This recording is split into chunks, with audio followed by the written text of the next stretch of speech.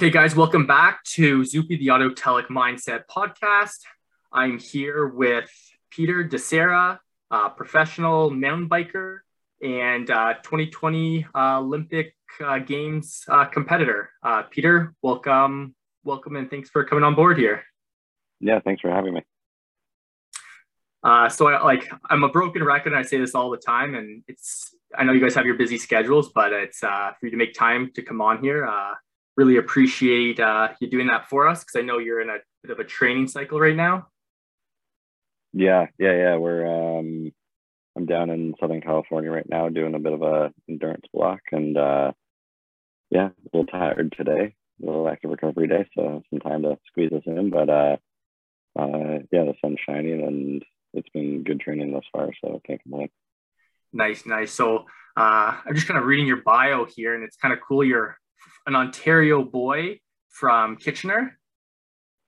Yeah, born in Kitchener. I grew up in Bradford and then moved north of Barrie to a place called Horseshoe Valley, sort of mid. I'm actually based out of Victoria, BC, on Vancouver Island.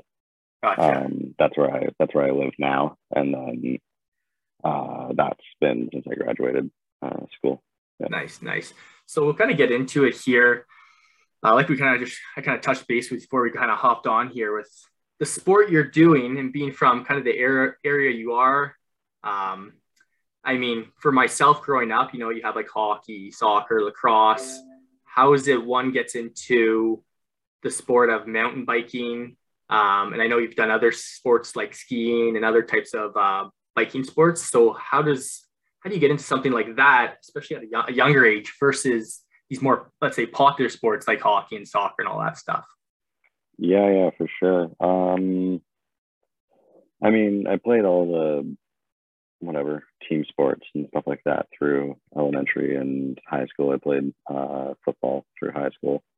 But then, sort of when we moved from Bradford to Horseshoe Valley, had a buddy of mine at the new school we were attending mentioned come out to these Wednesday night races at Hardwood Hills, or what's now Hardwood Ski and Bike. So just like a weekly casual grassroots local race event. And started doing those on our like cheap entry level bikes. I don't know, I couldn't really even consider them to be mountain bikes at this point, but started doing that, started doing well, and then sort of from that point forward, year over year, just cascaded another level higher. At the time as well, we were getting involved in that sort of the first like 2 or 3 years. I split my time between alpine skiing, ski racing in the winter. I also was an instructor, and then mountain biking throughout the summer. So it quickly took our summers over, and then became more of a thing and more of a identity piece, sort of like with the family, traveling around to certain race events, and my brother starting to race as well. So just kind of cascaded from there. So your brother, he younger or older than you? 3.5 years younger. So he's trying to maybe follow in your footsteps a little bit there. Yeah, I mean, at this point, he's well established. So yeah. Oh, that's cool. It's funny how I like how the family gets involved with that stuff. It always helps with the support of them. So when you're doing, like, as you kind of moved up the ranks, when does this actually become in your mind like, hey, I'm going to do this professionally, or just I'm going to do this, I'm going to try to make my way up the ranks through the different levels or age groups? When did that cross your mind?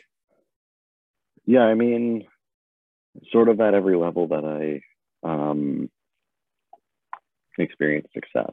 So I started to be successful at that local race series. So then we went and started doing provincial level race series, and then became successful at those. And I started doing Canada Cup level race series, and then became successful at those. And then nationals, medal at nationals, got invited to my first world championships. Did decent in my first year as a junior on the World Cup scene when this was back when they still had junior World Cups. Medaled as a junior at Junior Worlds in South Africa in 2013, and then that's when I got picked up by the Norco Factory team for the 2014 season. So that's when it became more of a professional style undertaking. But that was also the year that I started my undergrad. So, I mean, I never really got like 2 feet all in until the beginning of 2019 when I graduated school at the end of 2018. The beginning of 2019 when I was like, okay, yep, we're both feet in for the next year and a half leading into Tokyo. And yeah, everything was looking real good in February 2020 until it stopped. We'll probably get into that. But back to your school, like a lot of the athletes I talk with, like sometimes they're dual athletes where they have to make decision between a sport and they go one direction or the other. But for you, it sounds like you're always into the biking. But I mean, choosing like having to do your schooling, right? Like you could have put school easily on hold and kind of fast track this a little bit faster per se. So it seems like you kind of made an unconscious decision that you're going to finish your schooling. And once that's done, then I'm going to, like you said, dive 2 feet into this. I split my time pretty, like, I split my time like right down, not the middle, but basically did as little school as I possibly could while staying sort of like on track to graduate, and did as like most bang for my buck style training while I was in school in order to still be as fast as I could with as little time as I had available on the bike. And yeah, like dual athlete stuff wise, like yeah, I split my time sort of like early career and kept my whatever, kept my toes in sort of a bunch of different sporting pools, but like we'd have cross training seasons and do a bunch of Nordic skiing over the like winter holidays and whatnot. But yeah, just with how cross country mountain bike works and any of the sort of endurance cycling events work, like it's not a high impact sport and it's a very aerobic based system sport. So like time is king. So I always had to get creative and had a bunch of good coaches helping me through getting creative to get the most out of the little time I had. Nice. Yeah, like when I talk to some of my athletes, I go through what I call the balance board. So you have your career, you have your personal development, you have, your health and wellness, and then your personal relationships. And I always say we're trying to balance this board as much as possible, but realistically, it's never fully balanced. Mm-hmm. But where do you put your time in? When do you spend that time there? And I think with education, obviously it's very important, but I mean, there's probably some stressful times for you, and you kind of touched on it with having coaches kind of help you throughout that process. But maybe talk a little bit about a little bit more how you time managed. Was there ever a point where you're like, I have to focus more on school, or I have to focus more on my sport, and all that kind of stuff? Kind of walk me through that a little bit. Yeah, that was more on a micro level rather than like a macro level. Well, no, I guess it was kind of on both. So I definitely struggled for the first few years in my undergrad,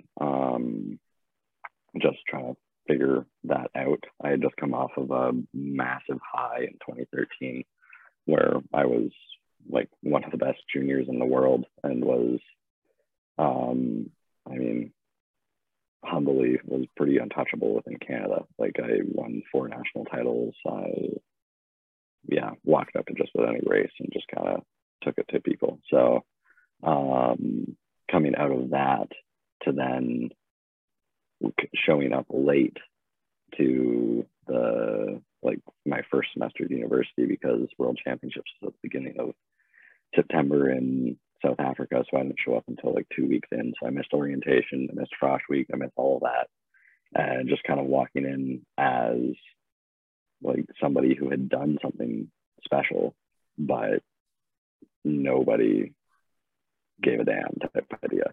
Yeah. So it was kind of like, it was kind of cool as well, because it was cool because I was like, okay, sick. Like I can just, like, my profs be like, where have you been? Or like, you missed all this stuff. And I'm like, yeah, I was racing bikes, but don't worry about it. Like, just tell me what I need to know.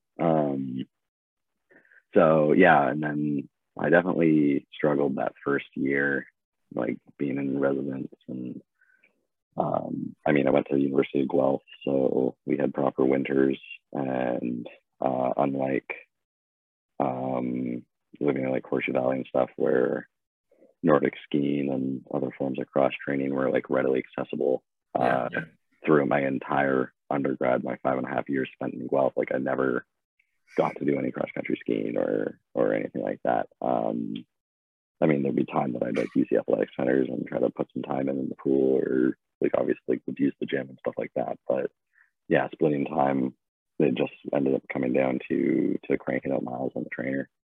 So yeah, me in my res room hitting trainer miles like 7 to 9 p.m. and then going to bed, waking up for class at 8:30 and kind of going off. So I wouldn't necessarily say it was healthy, but I was trying to split my time evenly and do what I could through school, and sort of how first and second year in any program goes. It's you're forced to do a bunch of stuff that you like don't want to do. Yeah. So yeah, it was tough. But then once I got into second year, I actually messed up second year pretty good. So I decided to do a full course load and really overweight the fall semester so I could have a lighter spring semester, because there was always going to be racing in March and April and whatnot.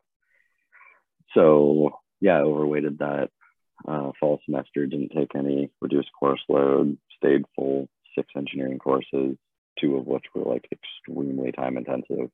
And yeah, after about 2 or 3 weeks in, sort of the like off season that we would have, and it was like, okay, time to start up training. And I was like, I can't, like, it just keeps getting busier and I can't. And now I'm like 6 weeks into the semester, and like the semesters are only 12 weeks plus exams.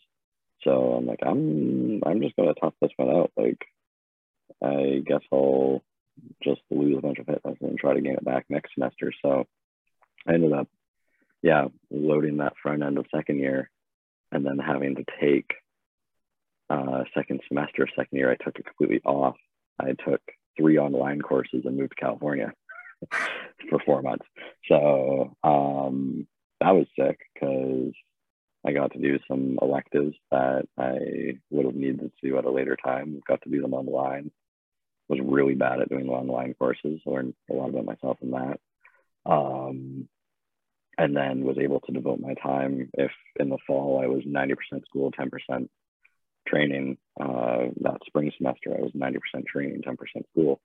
But that didn't work out because come July, I popped. I had done too little throughout the fall and overloaded my spring to the absolute max and was running too hot, and the bubble burst.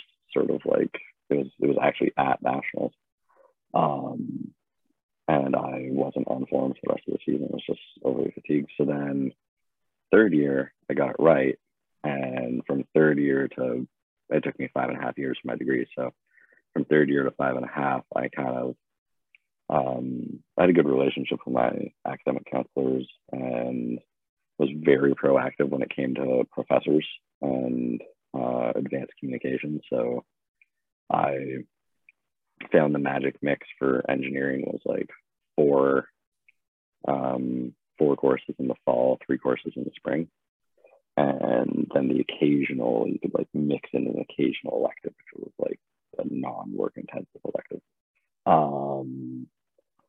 So that was a nice mix because then, yeah, I get my design courses and the math intensive and whatever hard courses out of the way in the fall, and then try to get like some more interesting ones that I was like passionate about in the spring that would be, so then I was able to split my time sort of like 60-40, 40-60. And that worked coming into those seasons. That would have been 2016 through 2019 season. And at any point where you're like, I gotta put school on hold, I'm gonna just not drop out, but put on a pause and focus on the biking? Or was it like, I'm just gonna grind and just figure a way how to do this? That happened after that second year fall. Okay. And that was kind of because I got too deep into that fall semester before I realized that, like, oh crap, like I can't train. Like, I'm not going to train this semester. Like, it's just not going to happen with how many courses I've taken. But I was so deep already and had enough success in those courses that I'm like, I don't want to redo any of this. Like, I've put 6 weeks in. Let's just grind the other 8 weeks out, and then we'll put school on pause, move to California for 4 months through January through April, race road, race mountain, do a bunch of training, take online courses so that I can like keep chipping away. But never come to like a full stop, because sort of by the time Rio came around, so 2016 came around, I had worked backwards from Tokyo, and my margin of error was 0. If I had failed something, the whole plan was going to go to crap. But luckily that didn't happen. And yeah, I planned backwards, saying like, okay, yeah, like I'll still have 18 months to prep for this if I do this sort of magic 4 and 3, 3 and 2, 3 and 3, whatever near the end distribution. So yeah, and there were certain courses that, because I was in a very small program, I was in water resources engineering, so there was only like 50 of us in the graduating class. So yeah, because I was in a pretty small program, there were certain courses that were only offered in winter semesters, January to April semesters. So I just had to strategically plan around a few of those things, and the academic counselors were great. And the profs, I had one every year that was a problem, but everybody else was great. And yeah, I would just sort of reach out at the beginning of those like winter semesters, like in December, by the time enrolling for the next semester's classes would come around, and be like, hey, I have racing in March. I will be away for an endurance camp in February, and I will be missing the entire exam period in April. Like, is that okay with you? And even if it isn't okay with you, I'm going to get good enough marks that I just won't show up to your exam and still pass your course. And that happened 3 times. So nice. Yeah. It's funny, like the people probably listening here, you have the people who have gone through university and they know the process, what it takes. And then you have the sports people who do the sports. And like, I mean, trying to qualify for the Olympic Games, I know talking to these athletes, like they kid themselves not when they say eat, sleep, and train. Like, it is eat, sleep, and train, and you're on that schedule. So, I mean, throw in university there, like it's crazy. Like, I did what you did, but at such a less stress level. I played a varsity sport at school, so it was like accommodating. I still had to like reduce my load and that kind of stuff, but nowhere to the extent that you're talking about here. So that's why I'm kind of laughing as you kind of describe your situation. And hopefully people listening, what you're talking, it seems like, okay, it's not too bad, but putting things in perspective, it's tough to do what you did, and very impressive, and kudos to you for getting it done. Yeah, thanks. Yeah, no, I didn't sleep, and like I failed a lot in terms of just like failing at workout and failing at execution and failing at lifestyle, failing at social, like yeah, I failed a lot in the sort of life metrics. But I didn't fail any courses, and I always got myself to the start line and stuff, and those are the big metrics that I kept sort of measuring on. So yeah, it was tough, but it was tough, and I look back on it, and I not to like discourage people or whatnot, but yeah, I kind of figure I I stunted my development by about 2.5 years athletically. I think by the time I was a final year under 23, I was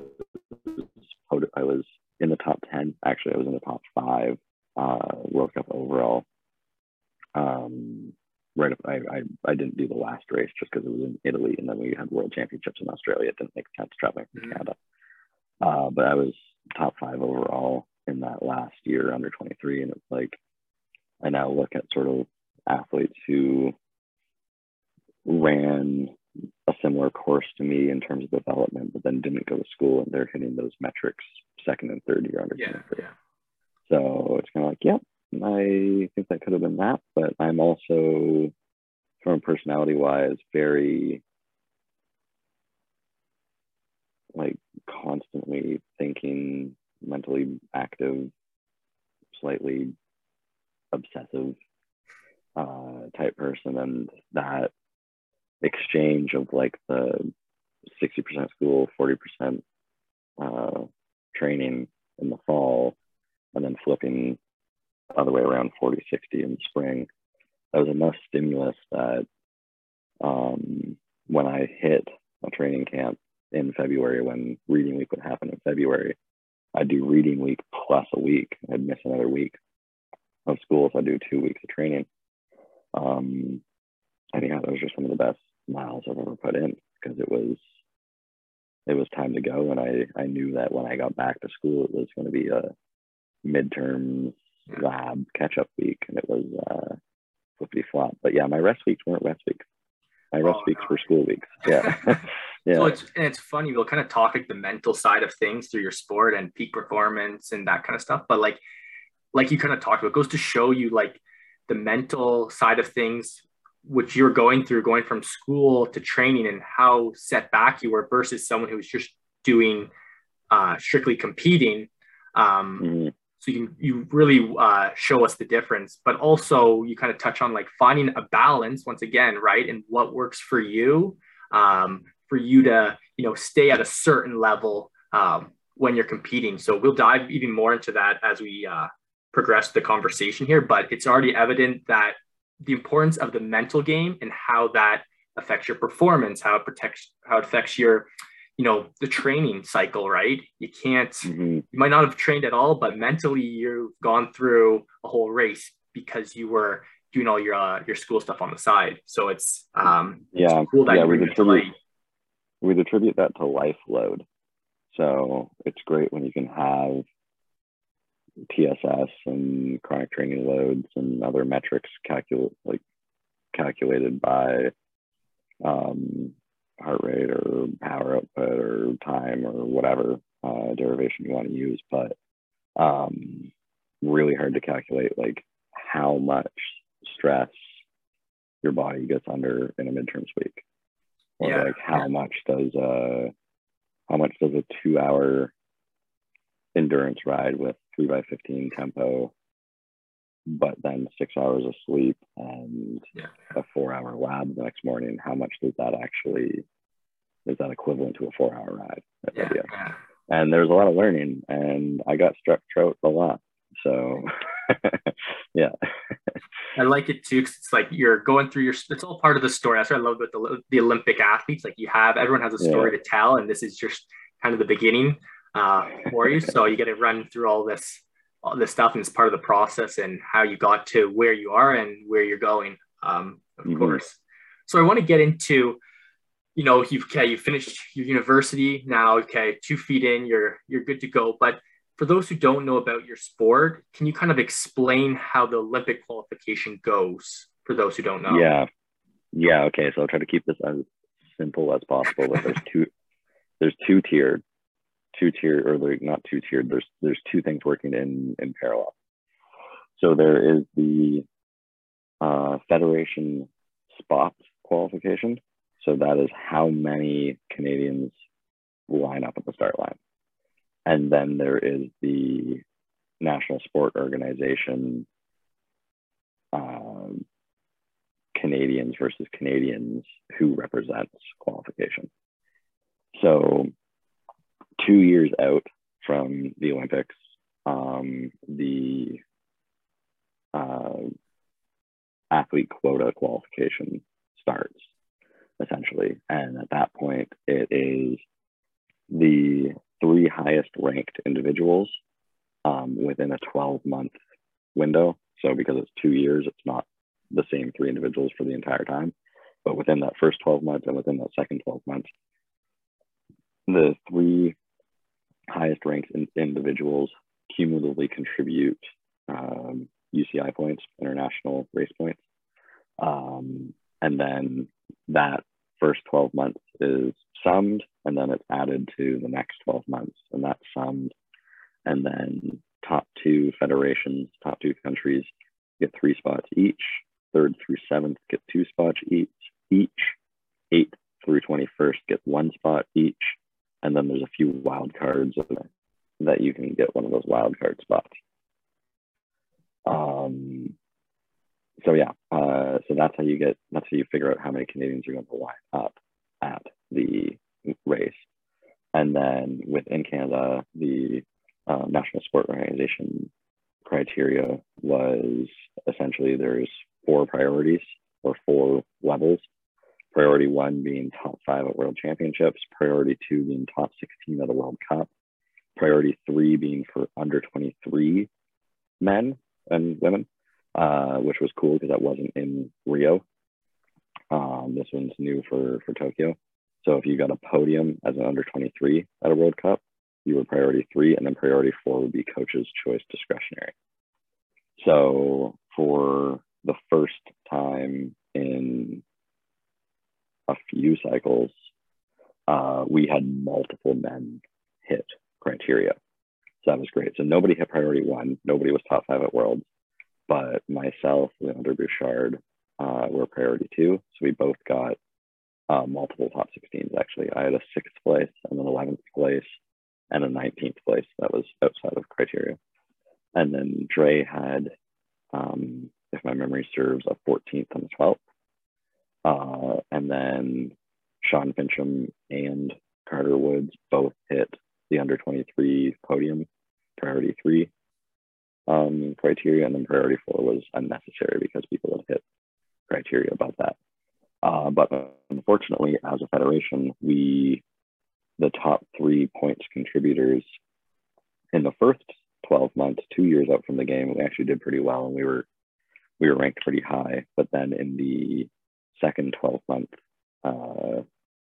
cumulative contribution, other countries really stepped it up, and we slid outside of that top 10. And our hopes of clinching that 7th place in the nation's ranking in order to have 2 people line up was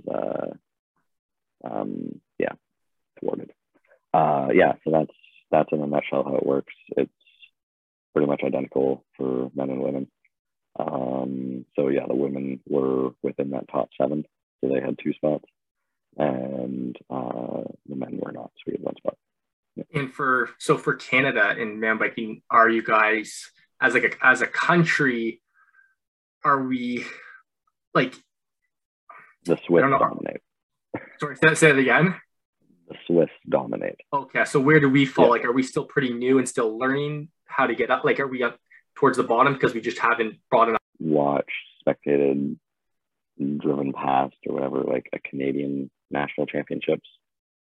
There's, if we're lucky, like 500, 600 spectators. There's 30 people in each category. Bing, bang, boom type idea. And then you witness like the Czech Republic national championships, and there's 80 people in each category. There's 5,000 spectators. It's televised. It's their mainstream sport. Or like, substream sport. Yeah. So there's definitely just a different culture with like bike racing stuff. Like this is a complete sidebar, but because of COVID restrictions and quarantine restrictions returning back to Canada last year, we ended up spending like 5 months in Europe. So we ended up doing all of our sort of in-between World Cup racing in Europe, going to French Cups and Italian Cups and whatever. And yeah, we show up to a French Cup, and they don't have one cadet race. Cadet is 15 and 16-year-olds. They don't have one cadet race. They have two cadet races because there's too many kids. Too many kids, yeah. Yeah. So they Wow, have two cadet races of 100 kids apiece. and then 100 kids apiece. So that's whatever, 215 and 16-year-olds. Well, that's 215 and 16-year-olds with parents and other family members in camper trailers taking up 3 acres of farm field because they would just, and that's the base of the triangle that the French are working with. So yeah, you can see why they're good.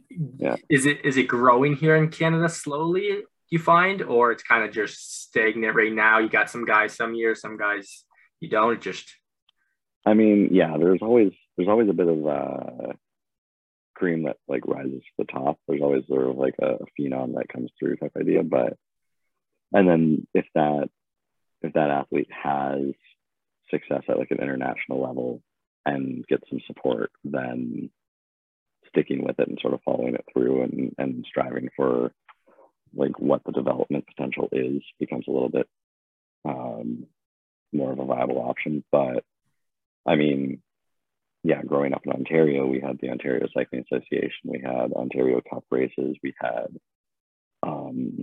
the local hardwood Wednesday night races that we started at. And there's a solid amount of community in that Southern Ontario scene. And then moving to BC, there's not as much. And it's actually quite challenging now with some of the like younger athletes in the area that I'm mentoring and stuff. I'm like, oh yeah, just go do. I'm like, oh, that doesn't exist here. So like, oh, just go do. And like, so yeah, opportunities and whatnot are still not even keeled.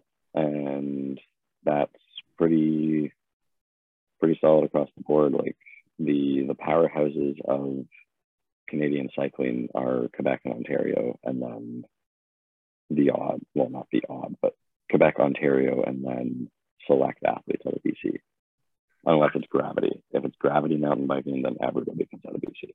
But yeah, so it's definitely, it's got room to grow, but there's a lot of new sort of like promising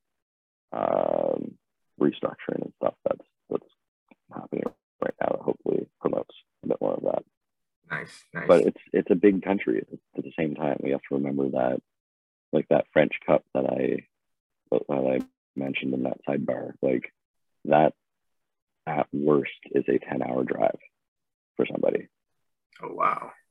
So that's when we were cadets and juniors, like we would jump in the car and drive to Canada Cup in Tremblant and Mont-Tremblant in Quebec, but like would not consider hopping on a plane and flying to the Canada Cup in Canmore, Alberta. Yeah. And it's hard, like even with some of the athletes that I help out with and coach a little bit and whatnot, like it's hard talking to them and being like, oh, like, do I have to fly to Quebec 3 times this year? Yeah. Like, well, if you want to race, yeah. Like that's kind of the unfortunate part of living outside of the Quebec, Ontario scene, is that's where the big powerhouse and competitive races are. Gotcha. Anyway, a bit of a sidebar. I'm not painting a very clear picture, but it's enough of a picture to say like where we stand and stuff. Yeah. Still some growth. Yeah. So we're a big country, and that's just part of it. Yeah.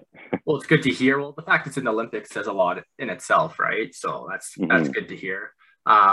So I kind of want to jump into first I want your 4-year process to get there. Like I know you kind of touched on it a bit. You're like you had to have a perfect plan.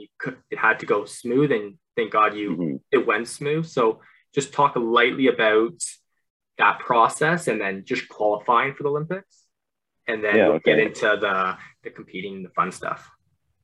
Yeah. Okay. So, 4 years out, I'm third year in my undergrad. Yeah, third-ish year. So didn't think so much, wasn't so much to do with 4 years out. because I was still under 23, so I couldn't qualify for Rio.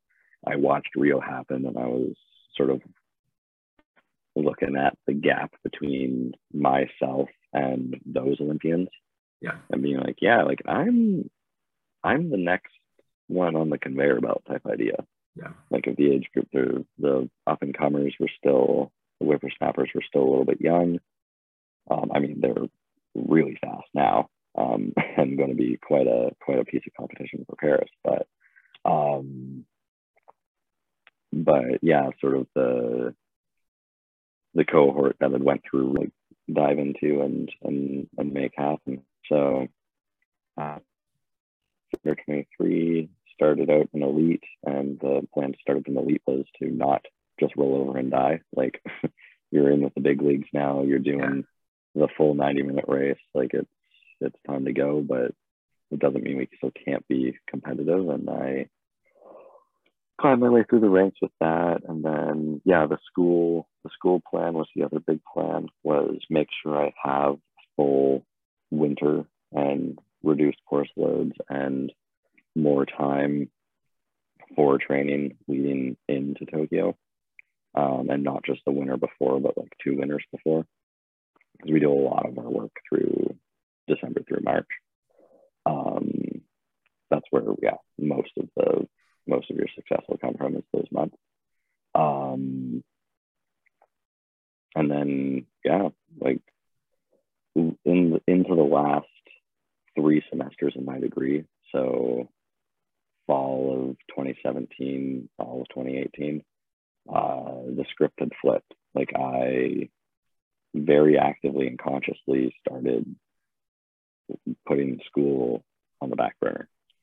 If I had a 5-hour ride that day and I skipped 2 classes, I skipped 2 classes.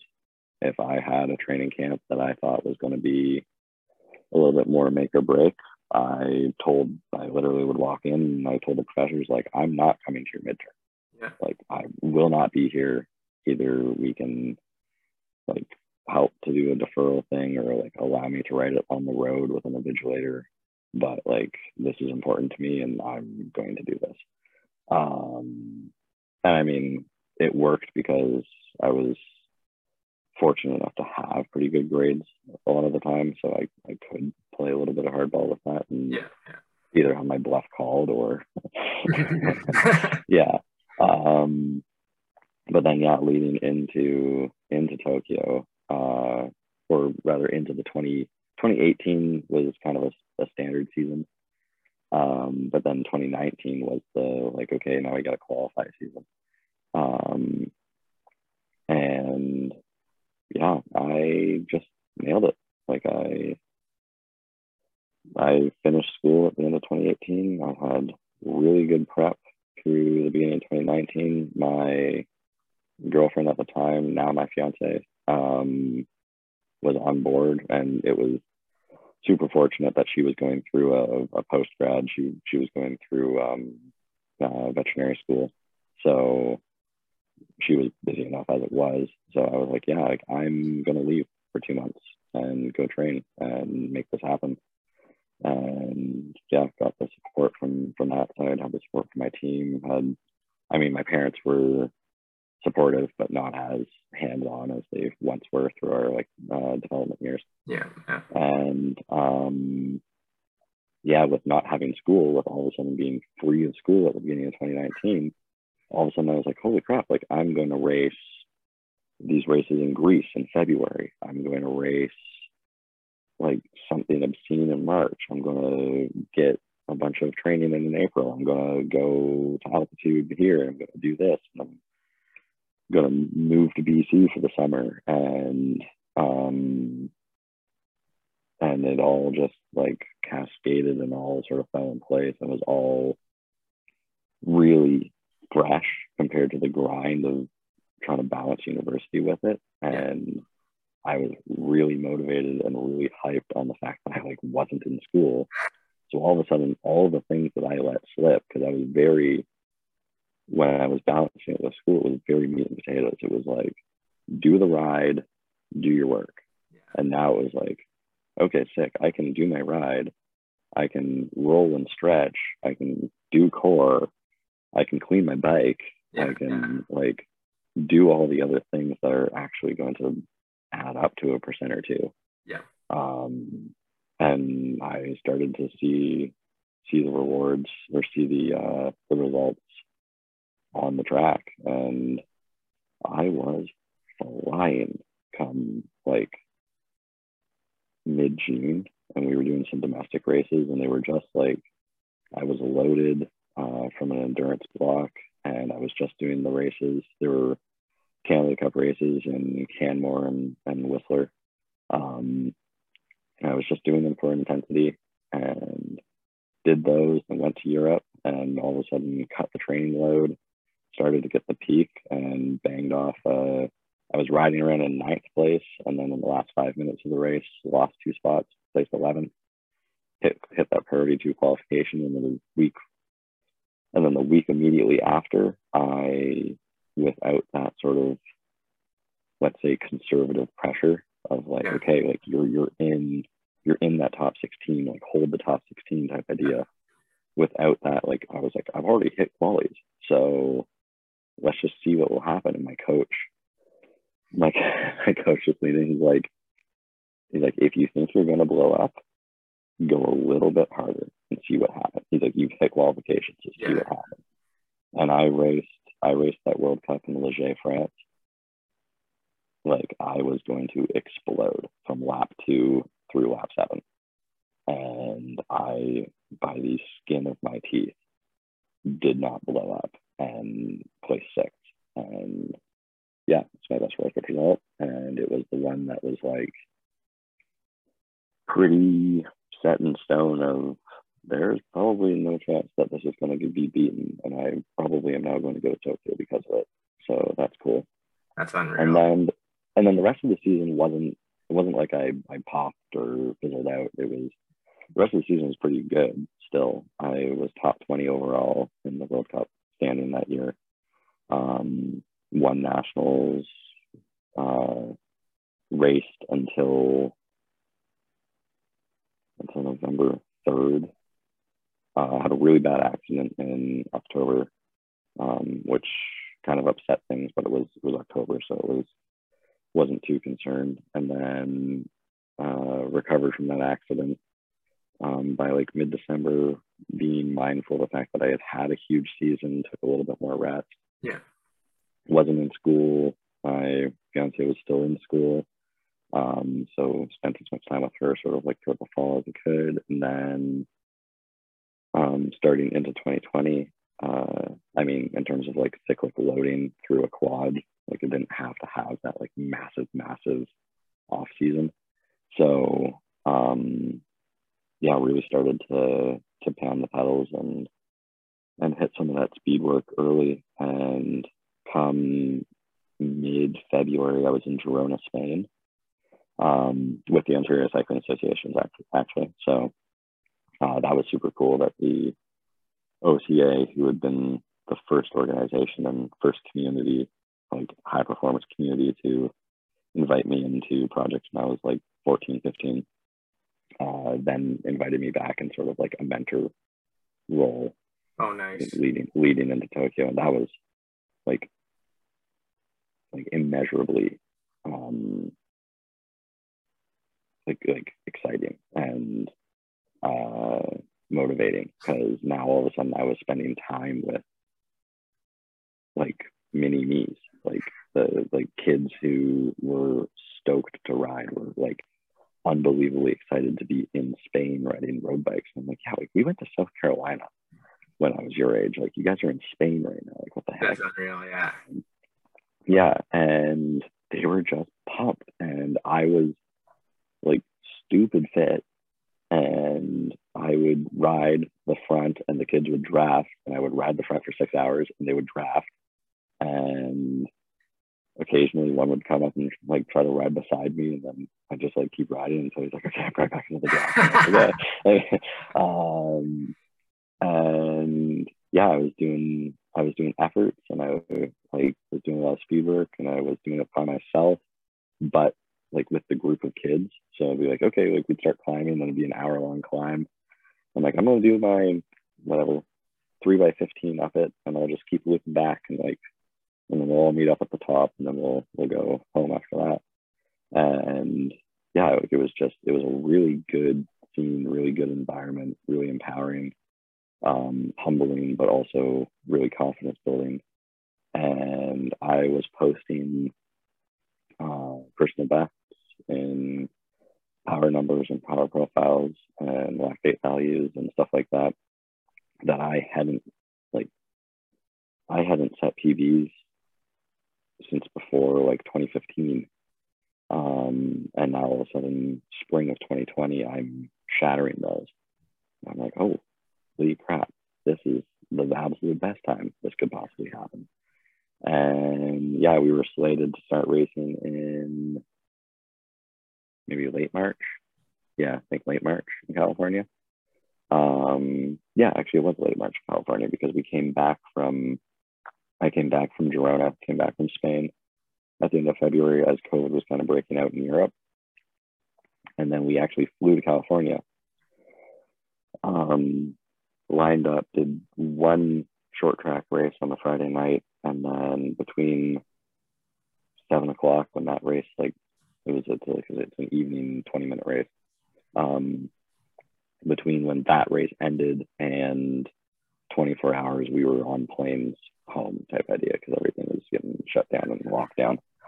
So yeah, that was all of a sudden the thrilling, screeching halt end of the 2020 season before it even began. And yeah, I remember March being really tough. March 2020, end of March, beginning of April being really tough because we get news one day that like the Olympics would not be postponed, they would be canceled. And then we get news the next day that like Team Canada has announced that they'll officially boycott the Olympics if they go ahead as planned. And then we get news the day, and then like I do two interviews or whatever as the top prospect of like, how do you feel about all this? And then 2 days later it'd be like, oh, actually it is going to get postponed, but like if it has to be postponed a second time, they'll just cancel it or whatever. So it was like a ton of volatility, a ton of emotional investment, a ton of like riding a really high, really confident high of like I'd never felt so sure of myself. Like I was really good from a piloting perspective. I was really good from a fitness perspective. Everything had slotted into place. Like 2015, middle of third year, me was like stoked that like, holy crap, like the plan worked. Yeah. Like do everything now. Like you have time. Like we struggled through second year fluid dynamics so that you would have this 4 months with no school to like focus on this, like do everything and do it all right. So then all of a sudden just like nothing. So crazy. Yeah, I mean, yeah, and then sort of like we can talk about the sort of COVID and then COVID ramp up back into it, but like the ramp up was nowhere near as exciting as the lead up to that sort of February. That's quite a roller coaster you went on from, like you said, being at school to, you know, hitting your personal best, just riding a big high, to obviously COVID putting in a standstill. Like, yeah. I mean, that's an emotional roller coaster if I've ever heard one, and I'm sure other athletes were obviously going through the same. But being your first Olympics, you want to keep that high going to a certain extent and making sure you're at your peak when, you know, push comes to shove for your ride. So obviously the Olympics happened. Mentally, physically, when you got there, how are you feeling? Yeah. So I mean, so we did end up actually racing in 2020. Okay. We had a very pseudo condensed World Cup season in September, October. And it was shit. It was not great. The whole 2020 year, like there was just kind of a rolling 6-week cancellation window. So we'd train, and we'd start doing speed work, and then we'd hear that the next World Cup in August had been canceled. So it was like, okay, well, now what? So by the time that came around, it was real just on fumes, just getting kicked in the teeth type idea. And like you saw it sort of throughout the whole, like we were in Europe for like 6 weeks. So you saw it sort of throughout the trip. Like I started off half decent, and then just I was so far gone at that point, I couldn't maintain. So that was in contrast to like 2019 season, and like even 2019, like the Olympic test event and how that had gone leading into what 2020 was supposed to be. Like, yeah, that was a huge kick in the confidence. So 2021 rolls around. 2021 promises to be a little bit more normal, a little bit more predictable, but the sort of beginning US Cups and Canada Cup races that like we typically race in California in like March and April, we get they're really hard racing. Like they're hard to win. But you're racing. You're like in the front. You're in the top 5. You're actively in the mix, and it's with buddies that speak English and that and whatever. And yeah, 2021 turned into we don't get any of that. No North American racing. I mean, there was some racing in Arkansas, but we were already in Europe at that point. So we started off with some Italian Cups and some whatever, and it was really hard to sort of get that mojo, get that confidence back from that 2020 kick in the teeth, and just a lot of emotional roller coastering. So there's so much emotional elasticity that, I mean, I just kind of numbed out, because we'd get hyped about one thing, and I'd get like sure and be like, okay, yep, like that's where I'm gonna like make a mark, and we're gonna do this, we're gonna do that, and yeah, it just didn't. It was just hard to materialize and hard to sort of keep. Like you just kept your foot on the gas the entire time, but then at some point your foot just got tired, you know. I mean, there were other things. I had some health issues at the beginning of 2021 as well. I got like stupid sick for like all of January. Oh wow. I ended up getting a blood clot in my leg because I was in bed, just at like a resting heart rate of like 95 at 4 a.m. Wow. So that was super cool, and like insanely volatile as well. Like where at the beginning of 2021, I've now lost one of my like major endurance months, and I'm being told I'm going on blood thinners. So I'm like, well, I'm not mountain biking. Like I'm going to concede my spot. If the moment you hit me with blood thinners, I'm conceding my spot, because I'm not mountain biking. I'm going to die if I hit the ground. And the doctors I was working with were actually pretty cool. They're like, okay, well, like you're not overweight, you are fit, and you're young. So just come back in like a week, and we'll see if your blood clot's like looking any better. And sure enough, it was. So they just sent me on my way, and I'm like, okay. Dodge the bullet. I'm like, okay, cool. So like just like that elasticity of just like trying to keep it going. But yeah, when push finally came to shove, and there was also that sort of conscious logic side of like the other athletes are trying to take my spot. Because Cycling Canada had allowed some of the 2021 World Cups to become qualifying races, because there had been such a gap since the 2019 season. And while they're actively hitting their best form to try to take that spot up, I'm not on my best form, because I'm trying to peak in July. So there was a bit of just some mind games going on, intentional and unintentional. So yeah, it was a lot of just sort of like try to stay true, try to stay as good, but then also kind of like walking the line of that emotional elasticity and try not to get too knocked off keel at any point. But once we actually like fast forward, once we actually like got to Tokyo and the preparation camps leading in and all that, like I was very, not very confident, but I was sure of myself and content with, you know what, no, I'm the best option right now. There might be like a faster, younger athlete, but they don't have the experience and the confidence and calmness on the world stage that I do.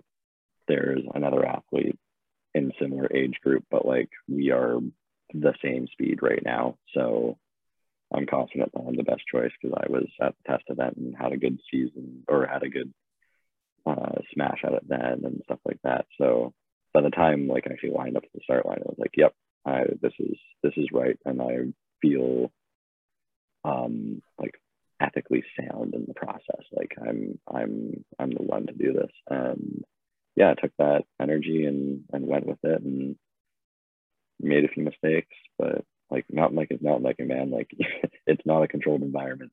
Like it's anybody's game. So yeah, it was a good time. That's awesome to hear.